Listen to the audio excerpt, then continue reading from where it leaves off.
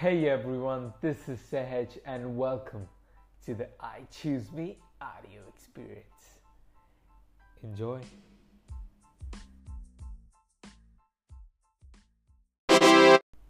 Now, too many of us believe in a magical being called passion. If only I could find my passion, we cry. Finding my passion would make me really happy. Now, rule number one, passion comes from success. So, all of our emotions exist for good reason. When we feel hunger, we ensure we don't starve. When we feel full, we ensure we don't burst. And when we feel passionate, we ensure that we concentrate our efforts on things that reward us the most. Now, imagine you're in dance class. Now, you find it easy. You realize you're getting better than others and fast. Now, that excitement you feel is your passion, and that passion makes you come back for more, improving your skills, and as a result, compounding your strengths one over the other. So, it's very simple.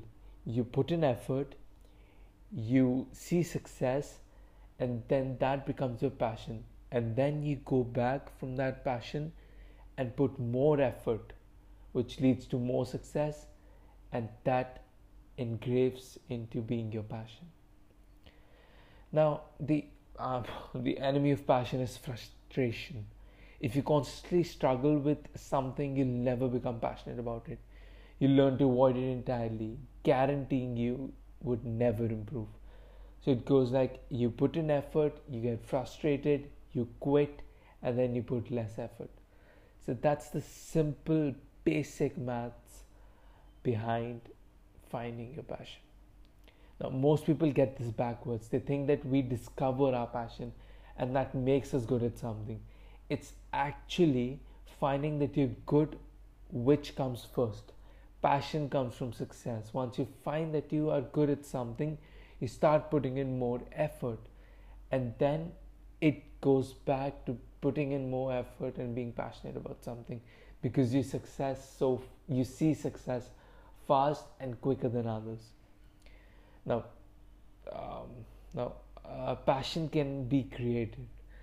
Now, it may help to know that most successful people in life generally didn't pick their passion off a bookshelf. They didn't just pick up that today I'll be founder of Facebook or the best-selling author.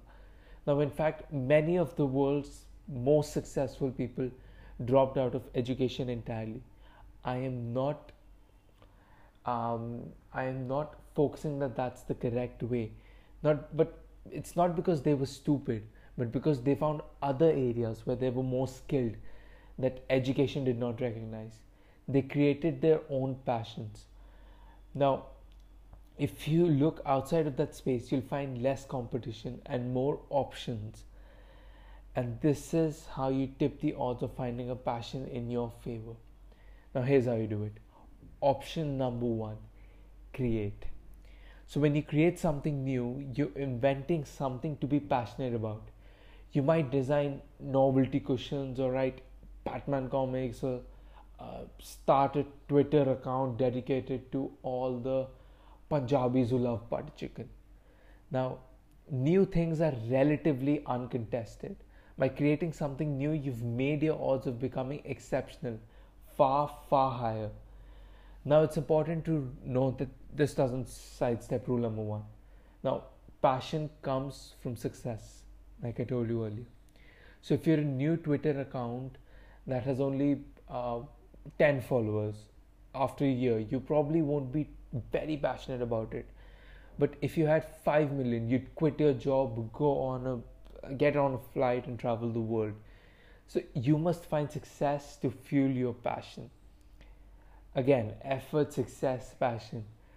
Once you put effort, you see success, that becomes your passion. You go back to putting more effort, and it's a simple cycle. Write it down somewhere. On the left, put effort, followed by an arrow, moving to the next block, which is success, followed by the next arrow, that is passion. And connect that passion going back to effort and write on that line more effort. So that's the simple idea behind how to find your passion. Now, but at least once you've found something new, and once you start create something, at least you've drastically improved your odds, because competition is so limited. Only a handful of people will ever dare to try something new, and you can be one of them just by starting. Now that's why I started this podcast, because I want to create. Now option 2 is lead a new trend. So I read this thing somewhere. It's called um, the idea sex. Now let me just elaborate on that. The idea sex is basically finding what you're good at. Now let's suppose you are uh, not everyone. So you're a teenage. Suppose you're a teenager, and then who started making YouTube videos back in 2005. You grow a modest following, and the growing success excites you. So by the time the grown-up world has realized that YouTube was kind of a big deal with roughly, I don't know, 4 billion views every single day, you've become passionate master of an invaluable new craft. Now, this isn't fantasy, honestly. You can find something new that's growing fast and get skilled at it early. You'll find it disproportionately easy to excel because of the lack of competition. And that's a new passion right there. So, over the next few episodes, I'll be covering a few trends that I believe would take the world forward in the next 5 years, and how you can prepare yourself to be just one up than that next competition you have. And that is through idea sex, which is fusing mediocrity.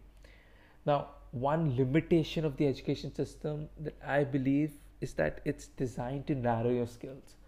Now, education generally finds you one best thing and pushes that thing as far as you can stand it. So, imagine once you started school, subjects you studied were 20 to 30, and you thought I could be anything I can imagine. In the university, subjects started its the number of subjects you study uh, at max 4 or 5, and then you realize, hey, I can be one of the maybe two things. In my case, I studied economics, so there were roughly 2 3 things that I could be, which would be an analyst, an economist, or going into the finance field. Now, once I move forward from there and narrow my focus and take a PhD, the subject started is 0.001, and the final result that I could be a lecturer. I don't support this, honestly. So the problem is, most of us by definition can't be the best in any one area, but we can be exceptional in our combinations. That's where idea sex comes in. So suppose you're an average artist with a decent sense of humor. So you won't have much hope with an art degree, and you can't study humor, as I put it into quotes, as a subject. But you can be an awesome cartoonist. That's how idea sex works. You take one thing that you're moderately good at, you take another thing that you're moderately good at, and then you combine them, and then they have sex, and that cute little baby that you have is that one thing that you're extremely good at. So the most successful people are almost never defined by a single skill. They're fusion of skills, not even exceptional skills, but they've made their fusion exceptional.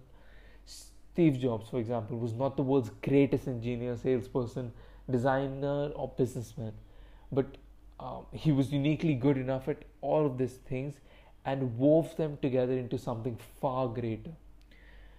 Now, I'll tell you why passion matters. Passion is attractive, and passion comes from believing you're usually good at something. Being passionate is a very sincere way of saying, hey, by the way, you know what? I am awesome. So people will persuade people to follow you. It will persuade people to believe in you. And most importantly, passion will persuade yourself. And like love, what we're passionate about is too important to leave to the mercy of fate. If you haven't found your if you haven't found your passion yet, create new things, lead new trends, and fuse new combination. But don't ever stop looking. That's it for me from today, and I'll see you next time. Adios.